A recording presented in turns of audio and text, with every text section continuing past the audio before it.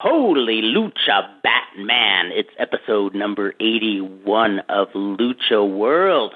This is Vandal Drummond along with Fredo, Esparza, Frito, and The Freak. We are back. Fredo, you have a ton of news, including the Lucha Classica podcast. Yeah, we just did one like last week, so what was it? I think we're doing like one every other week now. It's like we're on a roll lately. Yes, we're actually on a roll, and I think people think we're doing the Lucha World podcast every 2 weeks, but it's like I think the fact that I do Lucha Talk, I just don't think we should have to repeat it. Because I mean, if you really want to hear a lot of the stuff we talk about, I think 2 weeks is fine. Like you could talk about a lot of lucha. And absolutely. Then, like, that other show covers the TV shows and all that, so I think that's perfectly fine. Yes, I thought it would be cool to mention Lucha Classica early in the podcast so that you could inform the listeners of Lucha World how they can access it. Yes, they could sign up on our Patreon page. It's at patreon.com/LuchaWorld. You can get the Lucha Classica podcast and Kurt, other exclusive content. Other exclusive content? It's like how much more exclusive can you get with other? It's basically me just writing more stuff. That's basically what it is. Because I mean, how much more exclusive wrestling can you add? You know what I'm planning to do? I just realized it the other day because I have so many emails saved. Basically, if you go on the Lucha World website, I think it goes back to like 2009, all the news. Since I switched over to the WordPress software and all that. Well, basically, Chris Zauner's been sending news since like 2003. So I was like, why don't I just like do some sort of like write-up on each month of Lucha? Yes. And like I have a lot of that stuff on video, so I could probably just watch a lot of stuff and just go through it and add more stuff and just release like a little like, you know, like what I do with the magazine thing where it's like just a report on a certain month. And we could probably absolutely. do that. That's the Lucha Classica also. Yes, that's something you're going to be adding to Lucha Classica. Subscribing to Lucha Classica, there's going to be a lot of fun stuff in store, not just the podcast. This is going to be a fun thriller ride. And, episode number 8 of Lucha Classica is a really, really fun one. We talk all sorts of things from La Ola Lila to Sochi Hamada's boyfriend to Espanto Jr., all sorts of stuff, Titanes en el Ring, La Momia, and David the Shepherd. There's all sorts of cool stuff, so check it out. And this week, there's quite a bit of news to go around. Yeah, there was, we got more video footage of the Alvarado family destroying Ultimo Guerrero's Mustang. We actually have the footage. I heard mention there's footage, but there's actually accessible footage? Yeah, it actually was posted on a Facebook page, but I think that Facebook page removed it. But then whoever saw it on Facebook probably thought, they're going to remove it off this page. So this person wisely put it up onto their YouTube channel. So it's still alive, that video. It basically, I think it was filmed by Maximo. Because the way it's filmed, it was filmed by somebody there, and it was and it's basically Maximo's talking for much of it, like talking like in the background you could hear basically you see. Remember the first video had Psycho Clown pretty much being the only person kind of destroying it, and I think Brazo de Platino and one other person. Well, in this video, Psycho Clown's just walking around. I guess he's getting ready to do his thing, and you see other people like wrecking the car. like not just the back of the car, but the inside of the car. Brazo de Platino's holding a cell phone, and he's cutting a promo talking about how you disrespect an Alvarado, you're disrespecting the entire family, and we're going to get you and stuff like that. And then you hear Ultimo Guerrero calling, Maximo calling Ultimo Guerrero a dog, and just like being like saying all this stuff, and it's like, man, it's wild. You know, we were talking about the Mafia Alvarado, what they were called. Yes. The fact that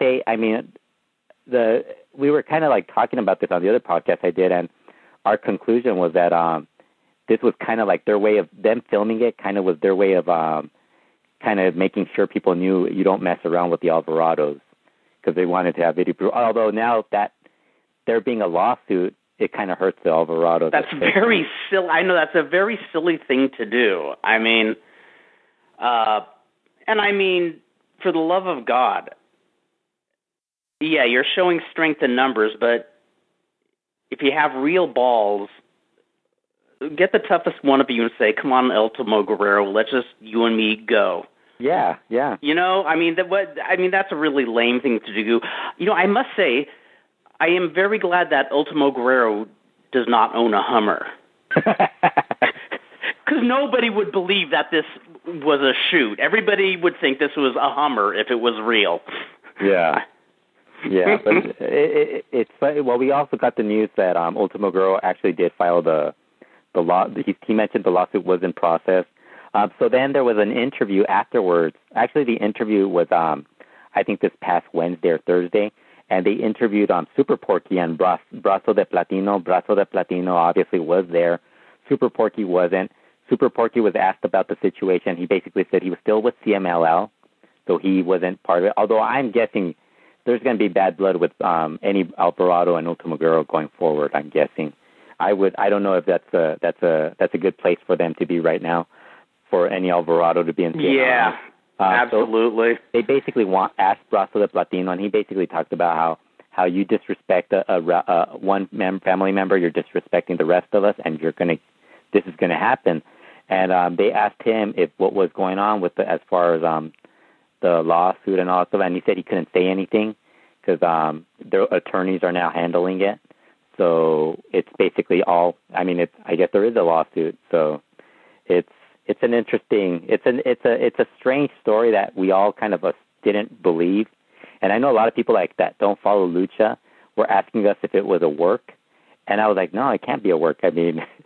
Yes, I know. You know. I would have thought I would have been more likely to wonder if it's a work if the first video that came out was videos of them cutting a promo saying this is what happens when you disrespect the Alvarado. Well, not just that. I would have believed it was a work if Psycho Clown was around. Yeah, absolutely, yes. The fact that he was there unmasked, that pretty much was like he works for the promotion, and it was like, and I was like, man, why is he? And it puts everybody else in a weird position, like Nero Casas and all that stuff. And you know how everybody was saying, oh, Rush is going to leave with La Máscara. Remember all that?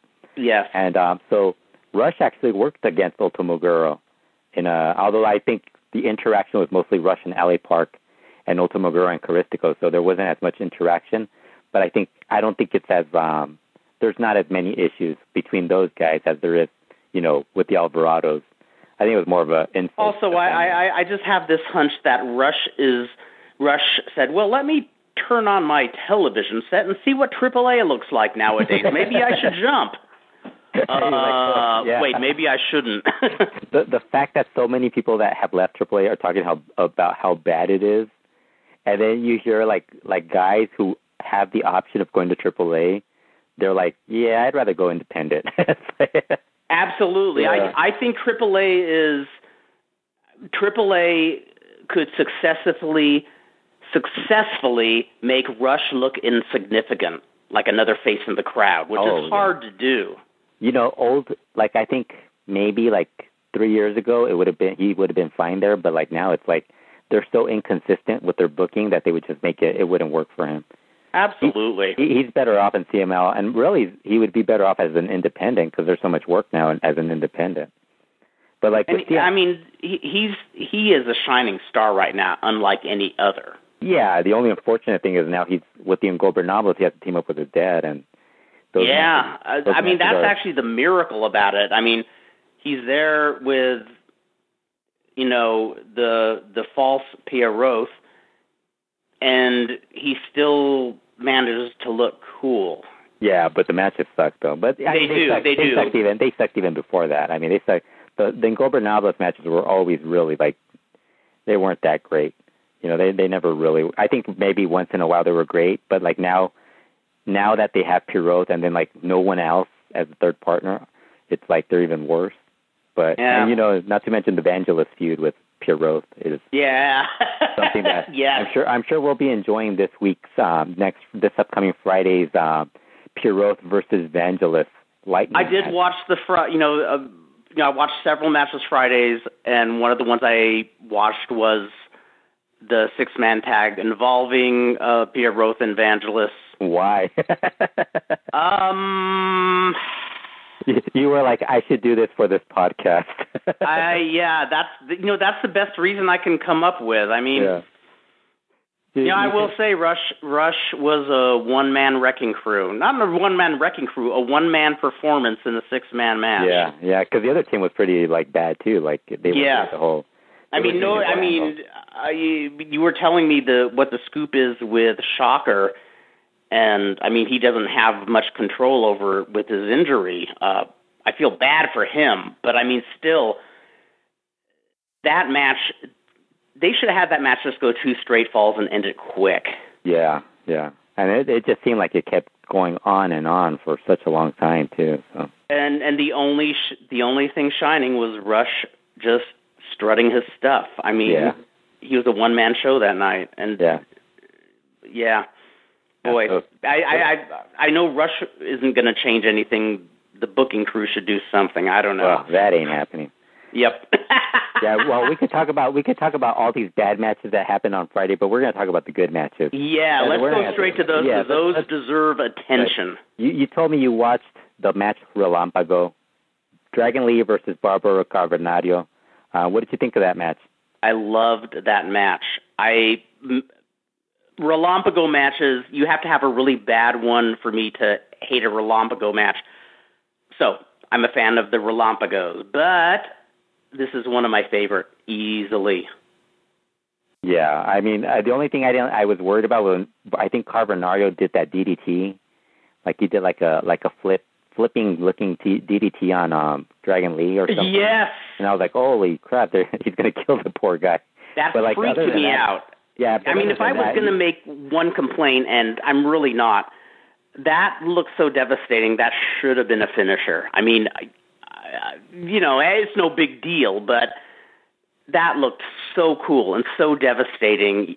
You should have saved it for a match. Nobody should kick out of that. Are you kidding me? Sweet. It's 2017. They got to kick out of everything. Yes, I can accept that. Yeah. I'm just being idealistic right now. So did you think? But no, I'm not complaining because, man, the two of them, you're talking about two of the gold standards. Did you think it was going to end as a draw? I was wondering if it would, but I do know that Dragon Lee is getting like a supreme push right now. It just looked like it was going to end as a draw because I think at the 9-minute, 30-second mark, I thought, okay, it's going to end as a draw.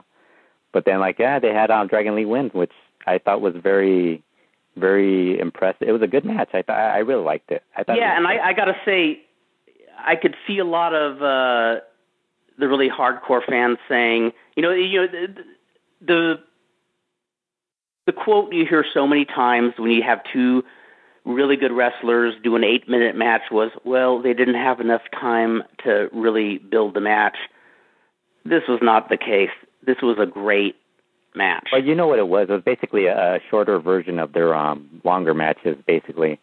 That was I didn't really like it. It wasn't at the level of those matches, but it was still good. I mean, but I didn't sit there saying, "Oh wow, I feel gypped." It wasn't long enough. I mean, they gave you a lot in those. Was it about 8 minutes? You got those matches earlier in the card. Where you're like, why is this match ending, man? It's it's already gone on. And that's the beauty of modern television. You have a fast forward button. It's beautiful. This wasn't television; it was the internet. Yeah, but I'm 55. It's still television to me. God damn it, it's still television to me. I like when people tell me they call it tapes, and I'm like, dude, it's not tapes. I think I still do that sometimes. Yeah, like it's DVDs, and then like it's not even DVDs anymore. It's MP. It's streaming, right? Yeah, it's MP4 files or whatever. Like it's streaming. It's not. I don't know why I don't use the phrase streaming, because it's a very cool verb. Yeah, it's streaming, daddy.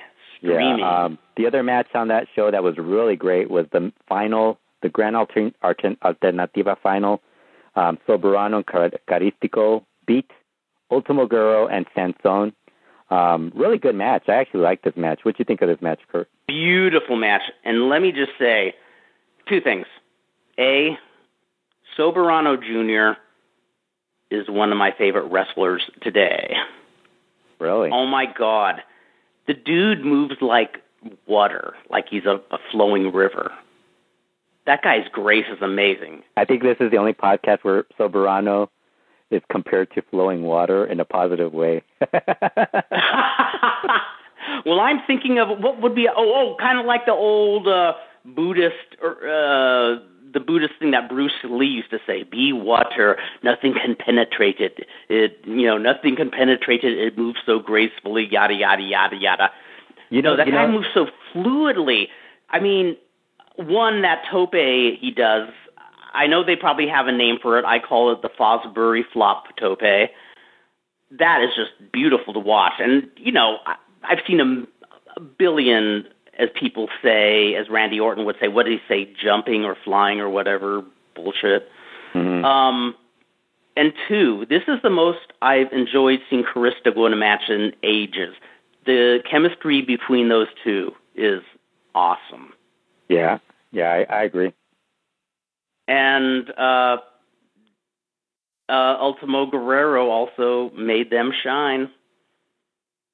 Yeah, I mean, really that's not saying that, taking anything away from them, but, he made certain, when they were put over, they were put over. Yeah, it was weird. Sansón didn't seem to do as much. He didn't. I mean, I enjoyed what he did, but he was, if I was going to say there was a third wheel, he was the third wheel. Yeah. And that's not a knock on him, really. It's just... Oh, no, and I think he's pretty much already tailor-made as a trios wrestler, really. Yes. With his brother and his cousins and whatever other relatives that show up from the Dinamita family. I really was impressed with Ultimo Guerrero. I mean, we forget, because I think when we see him so much, like he's on, I think at least, how many CML shows get streamed live? At least 3 a week. He's on he's on at least twice a week, and he usually ends up showing up on another video online. Like there's at least 4 or 5 videos a week of Ultimo Guerrero, and you kind of forget and a lot of trios matches and a lot of the same stuff that they do with the Guerreros Laguneros. But when he's really motivated, he is so good. I mean, I think he's still amazing. I really like him. Carissa, I do too. I'm really enjoying him a lot, and the reason I talk about him the way he put them over, it was in no way. I mean, there's a lot of guys in his position who will toe the line, saying I'm trying to put over young talent, and then they do it in a backhanded way. Well, that's not the case. This guy. The thing about it is that this tournament, all these guys that are in it, like Ultimo Guerrero, Caristico, they won it at one point as younger guys. So it's I think they understand the concept. So they realize, okay, we got to put over one guy because he's going to be the next star. Yeah. They all went through it. Like Caristico won it when I think it was with Hijo Santo. Ultimo Guerrero won it, I think with I think it was Satanic or somebody. I can't remember who he won it in 1999. The fact that back then, that's a long time ago. So now they get to win it with other guys, the younger guys, and then the younger guys are supposed to be the next stars. And I think Soberano really does have that. He does, and he reminds me so much. He has that look of the 1970s luchador. Whenever I used to look in the magazines,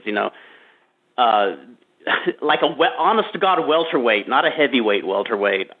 Yeah, he kind of reminds me of Sombra before he started getting bigger. Yes.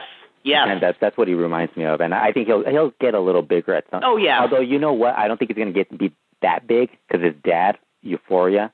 He's not a big, like, he's a tall guy, but he's not he's not like a muscle guy, you know. He's more of a... I hope he does stay as he is, because, I mean, I like that Dragon Lee is still Dragon Lee. I honest to God thought that Dragon Lee was going to be roided up by now.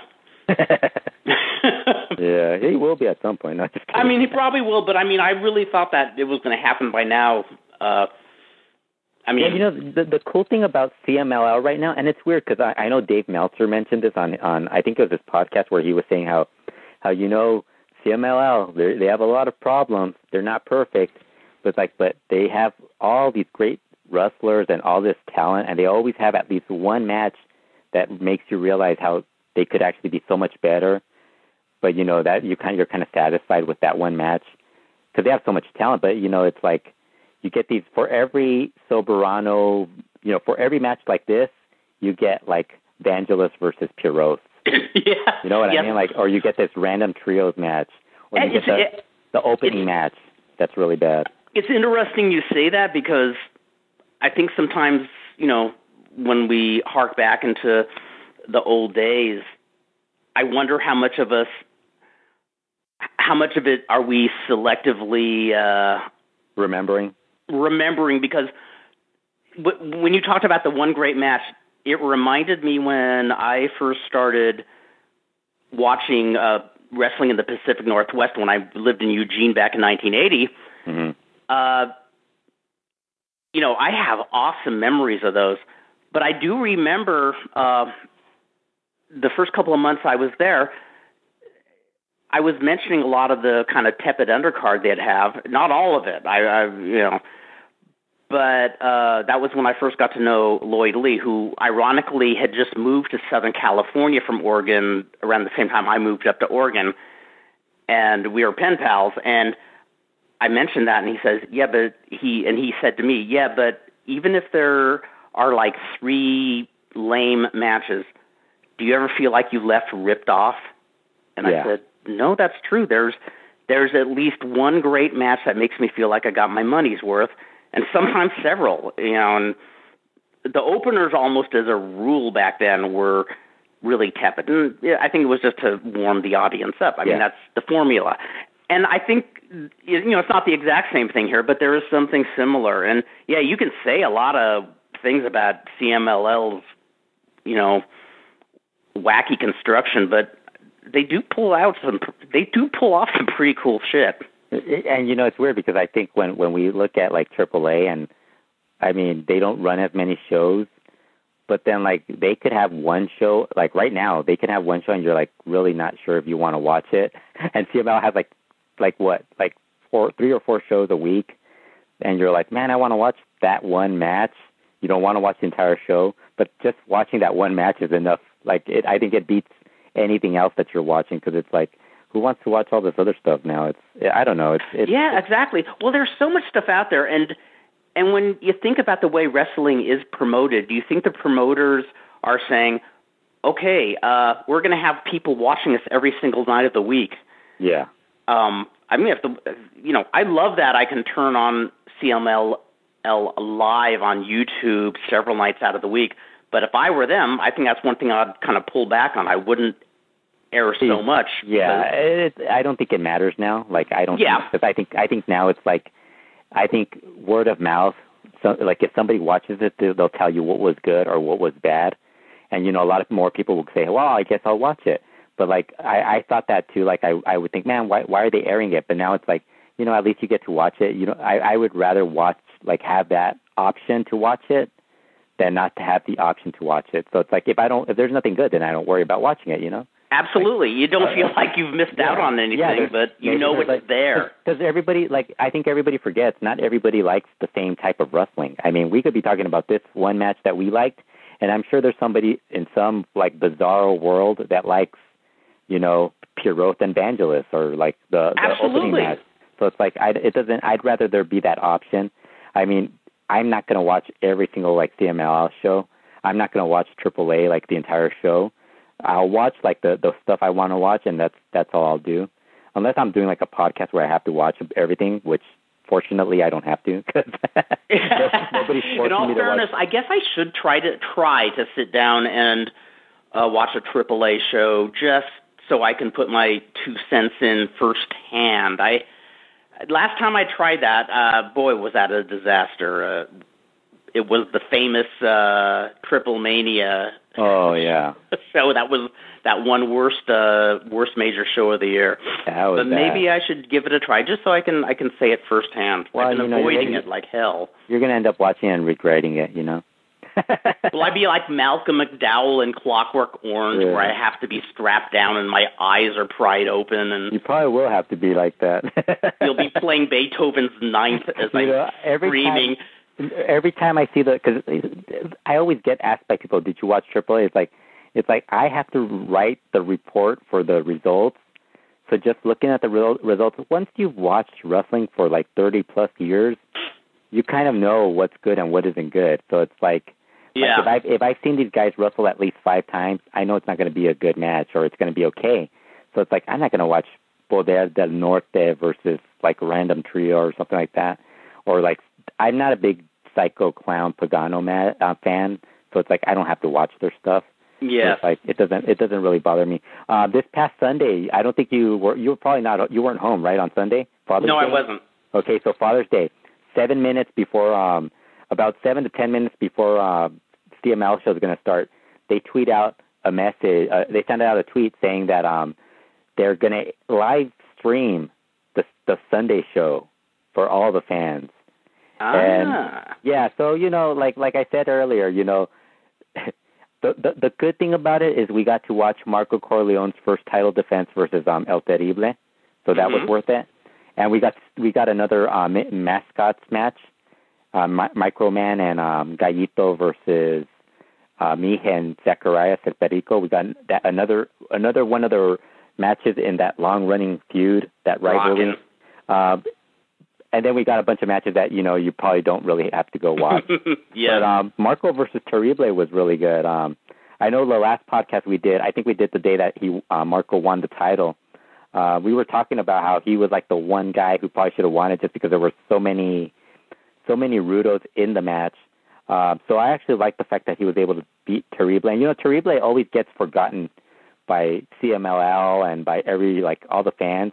I agree, including really myself. I hate to claim ignorance on this level, but it's not until the last about 2 months when I realized just what an amazing worker he is.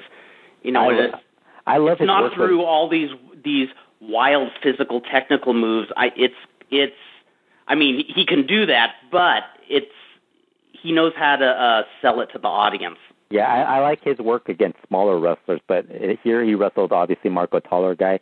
There was this really cool spot where Marco, I think you've seen a Marco match, right? A Marco Corleone match? Yes, I have. I love Marco Corleone. I'm a big fan of his. You know when he does that push-up spot on top of his opponent? Yes. So he was doing that on Terrible in the first fall, and Terrible grabbed his arm and turned it into an armbar submission. Oh, that's cool. The Blue Panther armbar submission, and he won the first fall, and then afterward, Marco ended up winning the match. But I really enjoyed it. I mean, it's not like these guys aren't going to get like the 6.25 star rating that Dave Meltzer gave those other guys. But I thought it was a pretty good match for heavyweights. I mean, anything over 3 stars, I think is okay. I mean, I agree. I'm not looking for every match to be a blow-away match. The purpose of wrestling is to get over with the live crowd at the time. It's great if you can get over with the hardcore fans. That's awesome. But the purpose is to push the box office and the popularity to the live crowd. Yeah. What was I going to say? And the other person that won a title that we missed out on was Niebla Roja.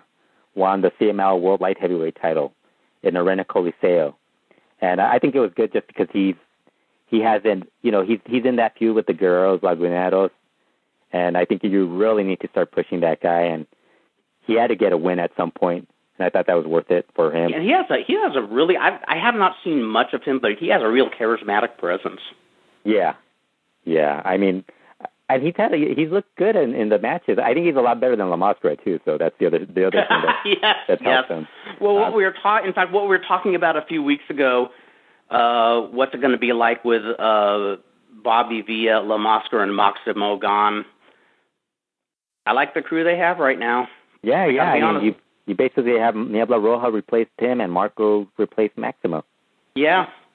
I'm happy with it, to be honest with you. Well, you don't really lose much because, I mean, them to move up, and then they have Soberano and Sansón have been working on a lot of the upper card matches. So really, you're not losing. The only time you really lose out is when Volador and those guys all end up going somewhere else. Yeah. And you're like, oh, crap. Or you know when you're going to notice it? When it's Fantastica Mania. Although even then, I mean, it doesn't really matter. They book... CMLL will have like a deep roster, and they don't mind throwing out some really crappy shows, you know. And they have such a variety of wrestlers who really have their own look. I mean, I love ever since Valiente repackaged himself. I mean, he has a cool look all unto his own. I don't know. I think they have the most standout crowd of luchadores in several years, easily. Yeah, so the other match that was on that show was Microman and Gallito, still remaining undefeated. Yes. Over the Mije and Zacharias Evil Rudo tag team. This match, they basically had these little guys wrestle 17 minutes. I mean, the poor guys, like by about the 10-minute mark, they were just blown up. They were just like really tired. I was going to ask, do they still seem as inspired as they did in that match in early May, the one that... It's not as good as that, but it's still like they're entertaining. But like I said, it's like I think they gotta like they did do some stuff that was different. Well, like in the previous matches, they would have Zacharias focus more on him working with Microman, and Mije would work with Gallito. While in this match, they had Mije working with Microman, and they had Zacharias working more with Gallito. So you got to see Mije bully a guy who's like half his size. But the highlight of this match, okay, so basically, well, there's a couple of highlights. Gallito and Microman do dives off the steps, the third and fourth step of the entrance ramp. Yeah. And then late in the match, Mije tries to put Microman in La Tapatía. Oh my God! Now picture like the small, like a guy, a little person that's like, I'm guessing he's not even 2 feet tall. I mean, Microman. Oh my God! I'm trying to picture that in my mind. And Mije, who's probably like 3 foot, like at least 4 feet tall or something. And it looked. He could not put him in there, and people were just laughing at his attempt. But I thought it was funny. Like it would have been cool if he was able to put him up there. But and then kudos to them for just trying it. That's awesome. Yeah, and then Microman did a top rope. He went all the way to the top rope to do his plancha. Wow. I was like, holy crap, he did it. Well, he held on to it, and then he jumped up and used the top rope to like swing forward. He does a Vader bomb basically. But that was. I'm gonna have to watch that. Yeah, that was really fun. I mean, you could tell like they get tired at certain points because they start messing up certain spots. And then you kind of see like Mije no selling certain things because he's kind of like tired. You're right. It was still fun. I thought it was fine. Cool. It was better than the other crap that was on that show, the earlier stuff. Yeah. Update on Universo 2000 from Sansón. He mentioned that he's still in serious condition, but he's stable. The other news from CML. This one was a surprise. Princesa Suhei will be participating in WWE's Mae Young Classic, which is a women's tournament. That's a trip. Yeah, that one surprised everybody because she wasn't in any rumors. What do you think of that? Wow, I wonder who she's going to work with. And they've only announced 4 people, so. Wow, I mean, I think it's kind of cool. Yeah. Yeah. I'd be curious to see. Hey, I might actually watch something WWE for the first time in many years. You're actually going to watch that? Do you have the network? No, I don't. I'll figure some way. I don't know. I don't know why you would want to watch that. I'll do something rotten. I don't know. I'll wait till after it airs and wait till somebody illegally puts it on YouTube or something like that. Yeah, it's like the last thing I want to watch. I don't want to watch that. I could barely watch the now women's division. It's like I don't want to watch that. But yeah, the surprise in this was that a lot of the attention from the women in Mexico that were possibly going to WWE was Zuxis and Chica Tormenta, and Princesa Suhei. Although Princesa Suhei, for those who don't know, she had a long running feud when in Mexico with Dark Angel, who now Sarah Stock, who I think she trains in WWE. So I think perhaps that's why she's being brought in. Yeah, she probably put in. I think her word was strong enough where it probably meant more to them. Cool. Yeah, so that was actually pretty cool. I mean, I don't know, like I'm indifferent to it because like I don't really care. Like, I think it's great for Suhei, but it's. I think it is too. I think I will try some way to try to see that. Yeah, just because I don't have plans. Yeah, I know you're not a big women's wrestling fan, but no. I've heard how much improvement the women's division has been. You've been saying that for 2 years, and you haven't bothered watching it. Yeah, I know I haven't, but this is Princess. You said it when it first started, and you've not watched it. Yeah, I haven't. And to be honest, I don't intend to unless. Yeah, I know. Princessa is there. Yeah, and you're probably not going to watch it anyway. So probably not, but I'm going to say I am. This is as bad as you when you said you were going to watch AAA because Conan gave you such a glowing review of the show, and then you never watched it. I'll admit it. He knows how to sell something. Yeah, and you never watched it. You haven't even watched The Crash. Yeah, I'm not planning on it. Yeah, you're not watching anything. You're supposed to watch that stuff. You're doing a Lucha podcast. That's your I'm watching role. CMLL. I think that's enough. That's Lucha. That's enough for you, man. There's like 1,000 shows you should be watching. I know there's 1,000 shows. I can't remember the two actual wrestlers, but I watched one of the opening bouts in a Lucha Memes video a few days ago. Oh, what was it? What did you watch? It was what did they call that little arena? I think they call it like a Coliseo or something like that. Coacalco? Might be. It's a tiny place. Was it indoors or outdoors? It was indoors. Oh, was it Virus versus Prayer? No, I think it was two preliminary guys. Was it the Achilles versus Toxin match? Yes. Yeah. How was that? It was actually they're really good. I think they went a lot longer than they should have. Yeah. Arena Coliseo San Ramon. That's the one. Yes. Yeah. I mean, I like how you just. I think they're really good workers, but they're very repetitive in their moves. Yeah, I like how you just randomly watched that match and didn't have an idea. You will remember how a few weeks ago I told you I want to watch a Lucha Memes match? Yeah. That's what I did. I just typed in Lucha Memes on YouTube, and I just went to the first thing I saw. I mean, It's not like Super Archie is there. It's not like... You could have watched Virus versus Prayer. Yeah, but I mean, we're talking... I just was spinning the wheel, making a deal, you know? That was good. You would have liked it. It was mat wrestling. Yeah. And like I said, I like these two guys, but they seem like two guys who know a handful of moves really, really well, and somebody told them, okay, go for 30 minutes, and they kind of keep repeating the same things over and over.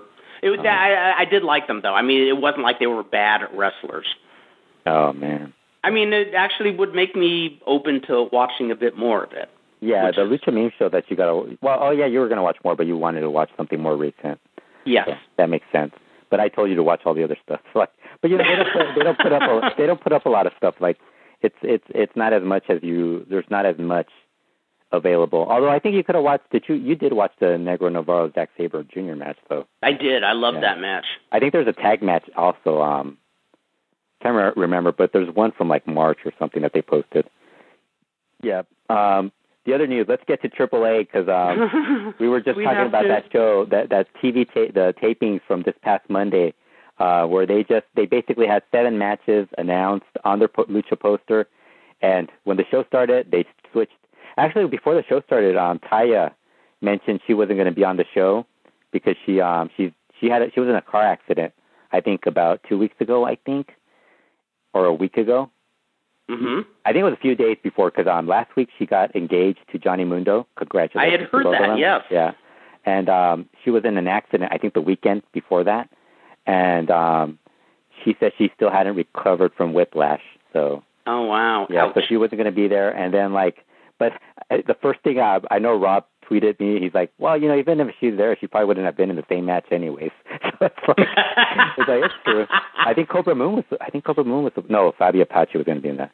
Fabi Apache was in there. There was a bunch of people that they changed. They basically had They basically had. Remember I think the last show we did, I mentioned how there was 4 matches where there was a match where they gave out 4 suitcases or briefcases to people to the new guys. Yes, you told me about that. Yeah, each one of them had some prize that they won. While in this match, they basically had, I think, 2 or 3 of the guys get the opportunity to get their chance for that. So they had the AAA mixed tag match, the AAA World Tag match, and the AAA Trios match. And the mixed tag did have a title change because the titles were vacant. And it was Nino Hamburguesa and Big Mommy that won the titles. How excited are you about that, Kurt? Okay. You're like, who are these people?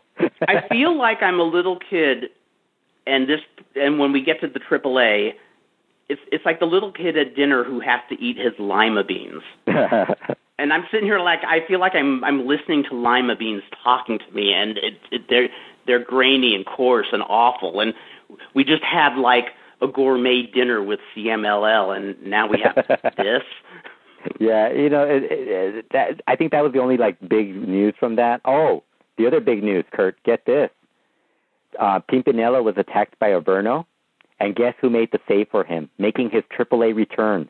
Gato Everready? No. Shit. Sangre Chicana. What? No way. Yes. Well, he was. It was. Now I'm going to have to watch. The show was in Nuevo Laredo, which is where he was at right at that time. I think he's going to be. I think he lives in that area. But God damn it! Now I have to watch them. How excited are you about Sangre Chicana coming back to AAA? Totally jazzed.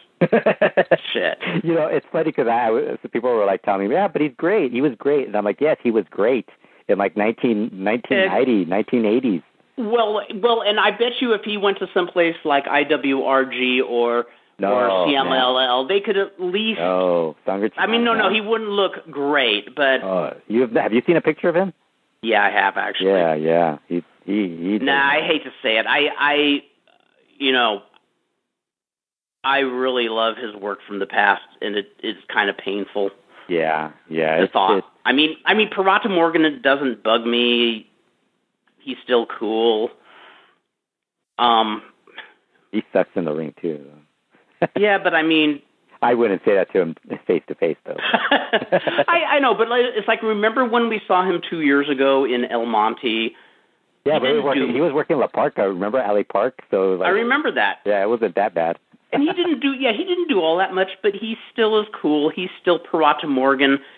I don't think Sangre Chicana can really pull that one off. Yeah, I'm guessing maybe he'll just be there for some one-shot deal.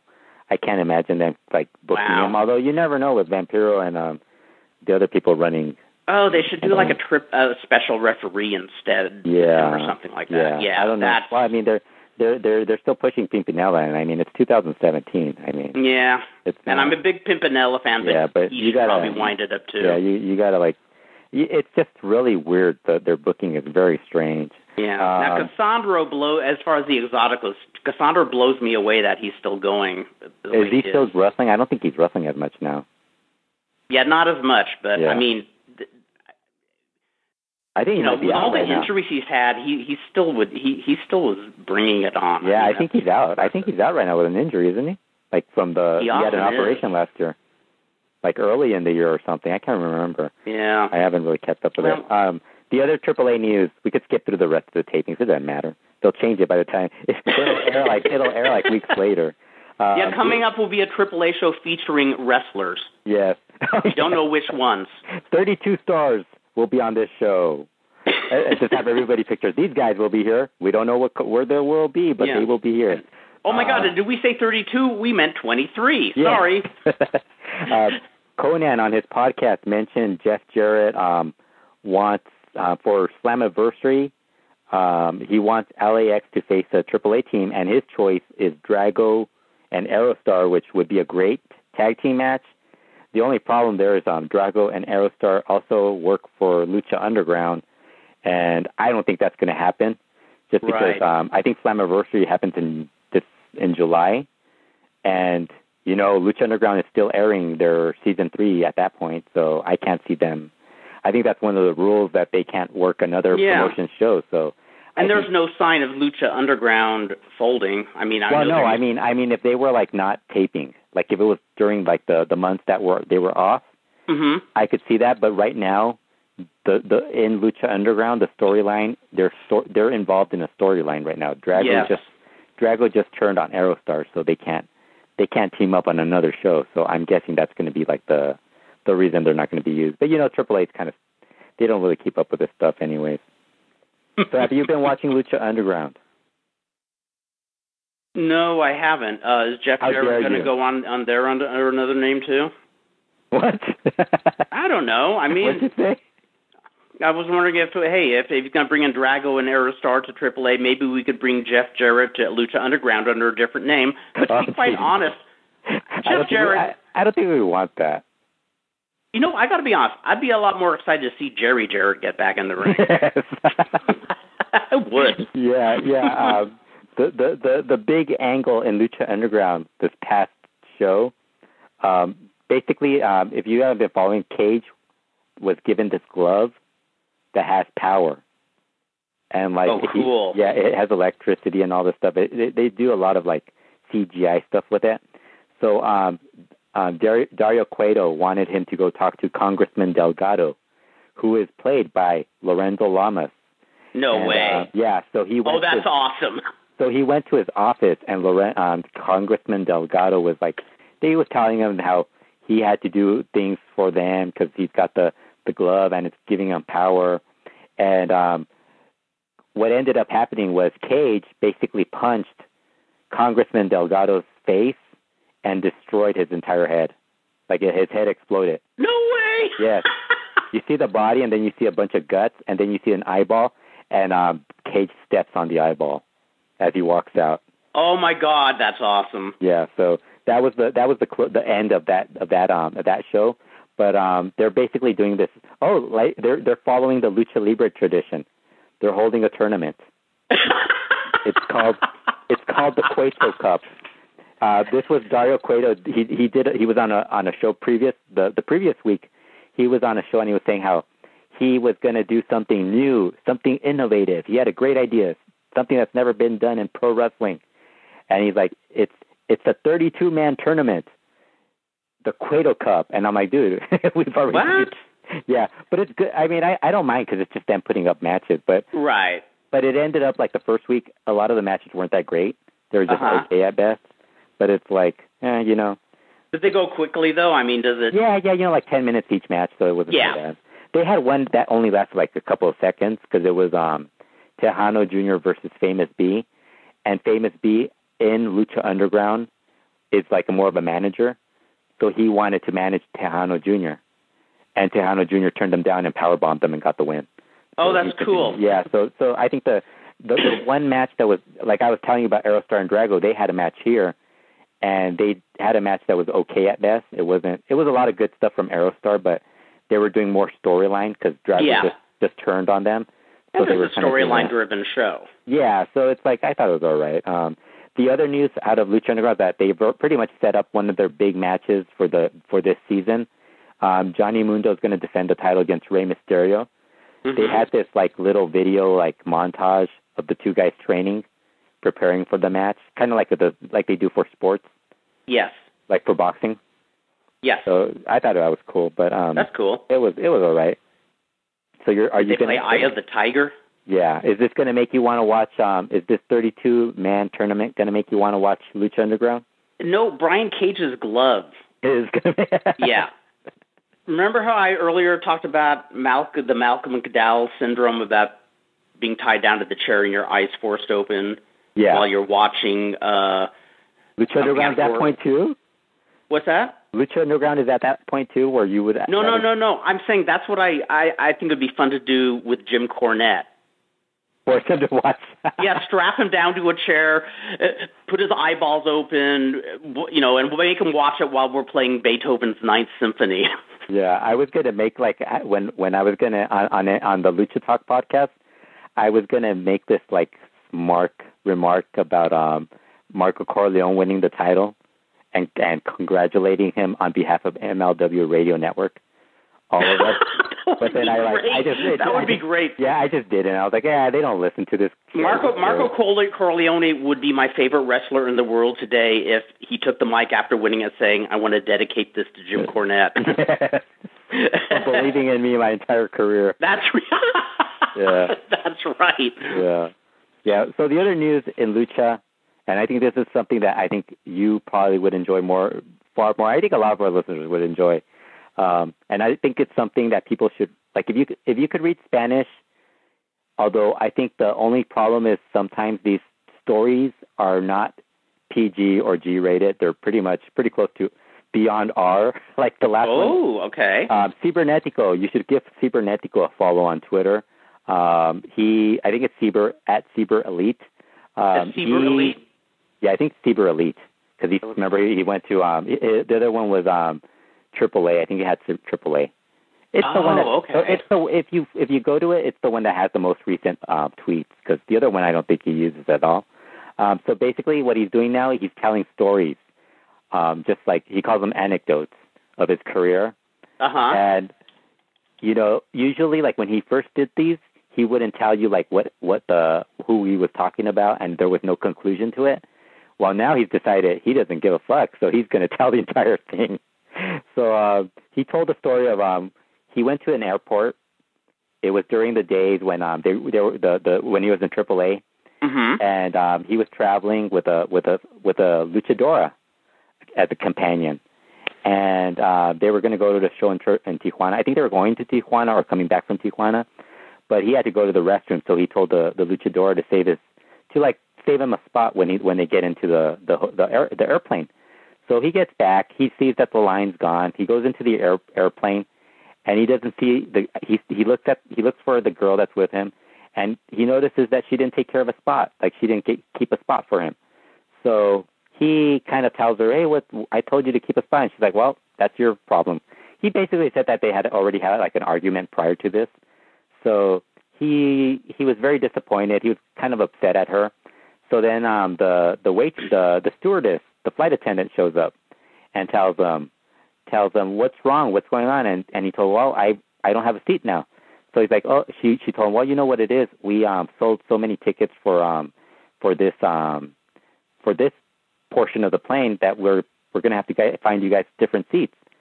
So he ended up getting a first class seat, and the other person that was there was another wrestler that got a first class seat also, and it was Charlie Manson. So both of them got pushed forward up to first class. So Cibernetico is very happy because in first class they got wine, they got water, they got everything. So so while this is going on, the girl, the luchadora, goes over and complains, and she's like, "Hey, what are you doing up here? You should be sitting down there with me and the low level people." And he was like, no, I'm fine here. Look at this. I got wine. I'm relaxing, and all stuff. You leave.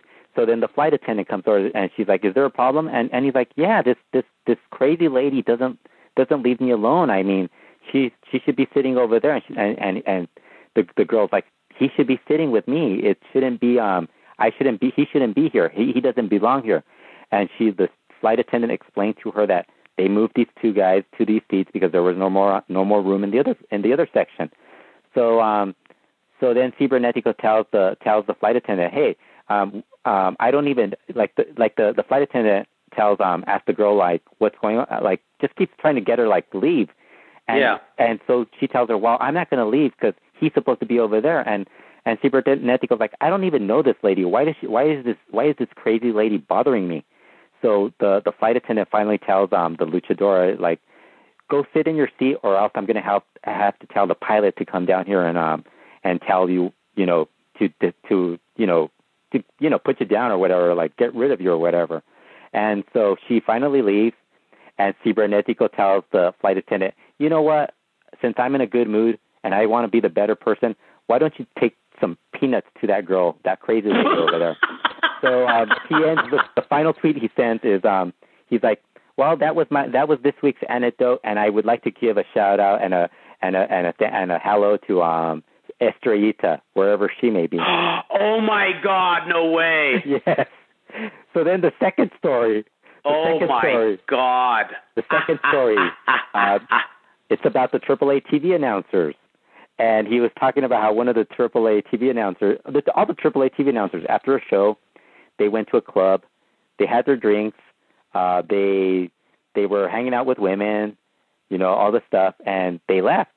They went back to the hotel where the announcers, the AAA crew, the wrestlers, everybody was staying at that hotel. So the wrestlers noticed that one of the announcers showed up with a female, and they were just like, being wrestlers, what they do? They go over and they go try to listen, on the outside of the hotel room to see what's going on. And what they hear is the TV announcer talking, doing sweet talking the girl, and all of a sudden they hear some silence. And they're like, what's going on? It's silent. And then all of a sudden they hear like this, it's not sweet talking anymore. And now it's very serious talking. And then later on they like, so that's all they hear. And then Cibernetico mentions, well, what happened was the lady wasn't a lady. It was a man. so then he says, greetings to Andres Maronias, wherever you may be. I was like, oh my God. Oh, that's hysterical. Yeah, I thought it was going to be Arturo Rivera, but it ended up being Andres Maronias. Oh, that's great. I found Ciber Elite, and I am following him. Yeah, he's great. That's he should awesome. have his own podcast because I think he's so like out there, like he doesn't give a fuck. But it's not like Conan. Like Conan sounds bitter, whereas like it's not just trash talking people. There's a charm and there's a storytelling ability to it. You know what it is? Like if Conan, if you poke at him, he's gonna get upset. And this guy, if you like poke at him jokingly, he keeps like he goes with the joke. He'll like continue. Because like I told you about that appearance he did on that one other podcast in Mexico, where they were like, are you disappointed you're not part of the AAA's 25th anniversary? And he's like, oh yeah, I'm disappointed. I went to my psychiatrist and I told him, how am I going to be able to sleep? How am I going to be able to handle my life without being part of AAA and all this stuff? And then like when they asked him, what if Vampiro called you? It's like, whoa, imagine a star like Vampiro calling me, little old me. Vampiro gives me a call. Unbelievable. And I'm like, man, this guy is awesome. Like, yeah. Marco Corleone has a fan in me, and now Cibernetico does. Yeah, I'm telling you, he's great. Like, people don't realize whenever Chris Zellner and I would talk about how we were, and I think Rob also, we all kind of like Cibernetico because he could cut promos. But it's like, man, he sucks in the ring. It's like, yeah, but at some point we'll get something out of it, and this has been the. I like him already. I mean, actually, I liked him. He was the one who was in the casket match 10 years ago, right? Yes.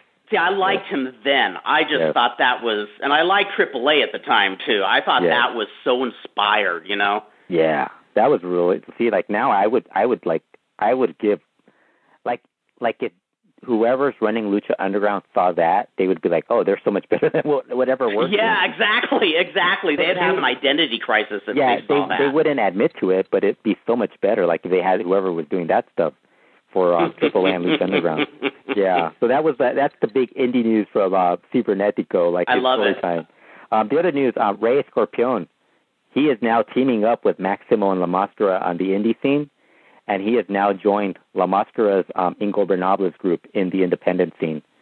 So I think if you remember, that was one of the issues La Máscara had with Rush when Rush brought in Rey Escorpion. But I guess now that he's an independent, he really needs a really good worker, and Rey Escorpion is really good. Yes, he is. Yeah, so I really like that. I've heard good things about Maximo in the independents, where he's actually like. He does the Exotico stuff, but he's also acting like more of a thug. Oh, really? Yeah. So that'd be an interesting twist. Yeah. I mean, it's very apropos considering everything that went on. Yeah, I think that's why he's doing that, because he knows like they're because like I told you, remember that one time they said take care of your cars and all that. So I think that's also it. Let me see what else. So you watched that one Lucha Memes match. I watched Virus versus Prayer. And Prayer is somebody that I've been wanting to watch for a while because he's been getting a lot of like attention from the Puebla indie scene. Yeah. And, I thought he was going to look like very religious, like a masked guy, and he's just like a regular Mexican dude. But he was really cool. Like I thought he was really good. Although That's I think a cool name. I think he must have had like a different gimmick. Like he probably had a mask back in the past. Yeah. But this match with Virus is really like a very mat based, very hold for hold type of match. So I think it's a match that a lot of people aren't going to be into if you're like into high flying and stuff like that. Right. But if you're into like Negro Navarro and all that stuff, Solar, I think you would like this match. It was really good. Oh, okay. Yeah. Okay, I'll have to check that out then. Yeah, and then there's the Lucha Memes MDA, the 12-man match. It's a 6 versus 6 match. It was the opener. You'd probably hate it because it was a lot of crazy dives. Mm-hmm.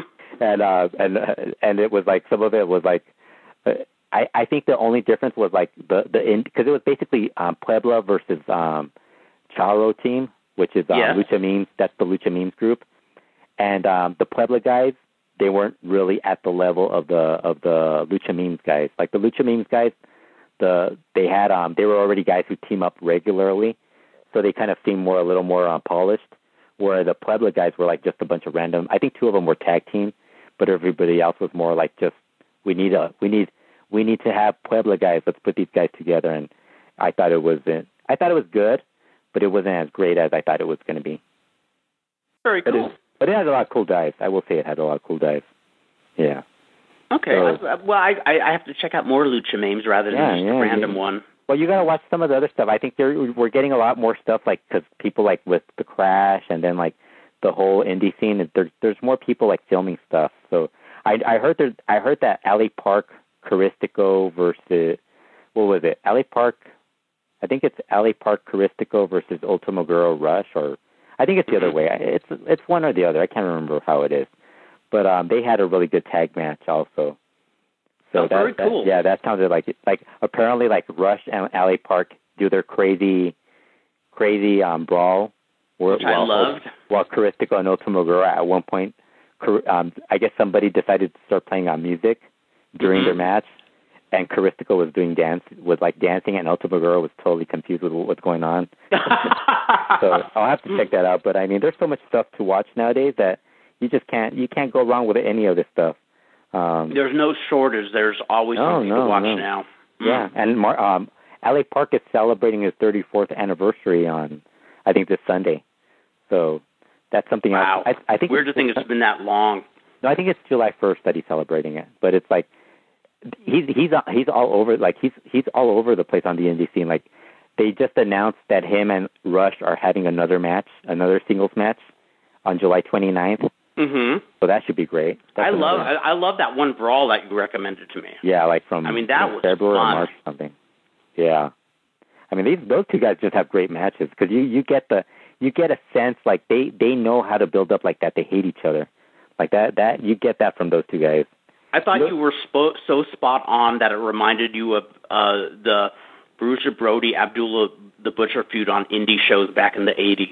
Yeah, because you. And I think these guys have to do it a little more just because Rush shows a little more, like his facials are always like he's an asshole and he hates somebody, so he uses his face a lot to like express his dislike for LA Park. And when you have somebody who is loved as much as LA Park. Yeah, so I think that's really a hot feud. And I like the fact that LA Park is like he's like a rebel, like he's the ultimate rebel in wrestling. Like he doesn't follow anybody's rules. So I dig that. Usually, I do not like people like that. I usually think they're goofs, but this guy is still making a living. He's, I was totally gung ho when he, I think it was when he last left AAA. I can't remember if it was AAA or CMLL, and he announced, "I'm a hippie." I said, "This guy is cool, yeah, bonafide cool." Gold standard cool. He's awesome. Yeah, yes. I think we'll be doing a Lucha Classica on him soon. So that's something else that people who haven't signed up to Patreon, you're probably, if you want to hear about LA Park, I think we're gonna do I think it's gonna be probably you and Dr. Lucha joining me, and I think it's just gonna be us three, but it's gonna be that would be cool. I think it will be a very comprehensive look at one of the greatest luchadors' careers. Yeah, and there's so much you could talk about, like his career prior to being LA Park, before being La Parka, really, and he was Principe Island. I would actually love to learn more about that. Yeah, apparently, and we talked about it the last Lucha Classica. We talked about he had a title match against Rey Gestas, where he lost the match, and Konnan came out to defend him. Apparently, Principe Island was somebody, like, even when he was young, people were already thinking he was going to be really good. So I think that's yeah, I remember, because when he was in UWA, I remember he got rave reviews. Everybody said he was Connect's brother. Is he any relation, or is that just no hype? Yeah, because I remember the other thing I found out was, like, I didn't realize he was like one of the Invasores. Remember the tag team from, like, the Monterey area? I did not know that either. Yeah, I was like, wow, I didn't realize that. Is there footage from his Principe Island days? Yeah, the one match from CMLL. From EMLL. Okay. Yeah. That'd be kind of cool. Yeah, then we could talk about Volador Jr. saying he never saw that. Remember, he told us, like, that was the first thing he said. He's like, I never saw Principe Island. I never saw, because I asked him if he had ever seen his dad wrestle when he was Remo Banda, and he's like, I never saw him wrestle as Remo Banda. I never saw LA Park when he was Principe Island, and I was like, wow. He was a kid. I mean, when you think about it, I think that's what makes me feel so old. Is I think he's 30. Wait, how could you not remember that, Volador? You're a grown up. Oh yeah, you were a little kid back then. Yeah, because I think he's 33, 34 now. Yeah, so, yeah.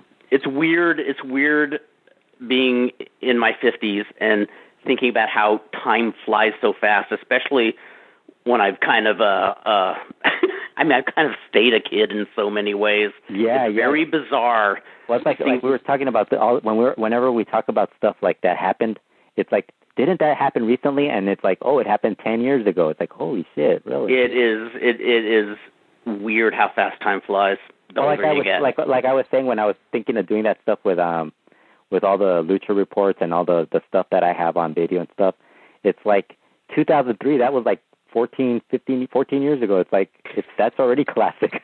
I know, it's weird. It's weird when you hear people referring to stuff like that as nostalgia. You're going, what do you mean nostalgia? That was yesterday. Yeah, the weird thing is, I think when Chris started doing the Lucha Report, I think it was 2 weeks before or a week before Pero Jr. jumped to CMLL. Really? Yeah. Damn. I was like, wow, I didn't realize that. Like, I think he I think he did it before that, but that was around the time he started sending the emails and stuff like that, because before that, I think he was only putting it up on a couple of forums, and then he switched over, because I think Rob was doing it before that, so. Yeah, so cool. That should be something interesting, something to look forward to. What else? This upcoming week, we have Pierrot versus Vangelis to look forward to. Will it be as good as Perot's versus Diamante Azul? I know. Somebody asked me, and it's like, I don't know. Like, they asked me if I thought it was going to be better than Yoshitatsu versus Volador Jr., and I said, well, it's a lightning match, so it might actually be better than that, because that's technically, I think Volador Jr. versus Yoshitatsu might actually win worst match of the year. Yeah. I don't know. Like, how messed up is that? For Volador that Volador, through no control of his own, would nab an award because of a lame opponent. If you told him, he'd probably be like, "Yeah, it was bad." Well, he probably would, but oh man, I've heard like he wasn't very happy about that match too. So I don't blame him. Yeah. So anything else you want to talk about? Any more news you have? I have no more news other than I am now following Cibernetico. Okay. Yeah, and that's about it. Lucha Classica coming up in 1 week, and I assume Lucha World coming up in another 2 weeks. Yeah. Well, thank you as always, Fredo, bringing me the news and making me aware of how frickin' awesome Cibernetico is. And man, from a casket match to wit that I did not know he had, and yes. And okay, folks, see you in 2 weeks. Till then, Hare Yolanka. Take care.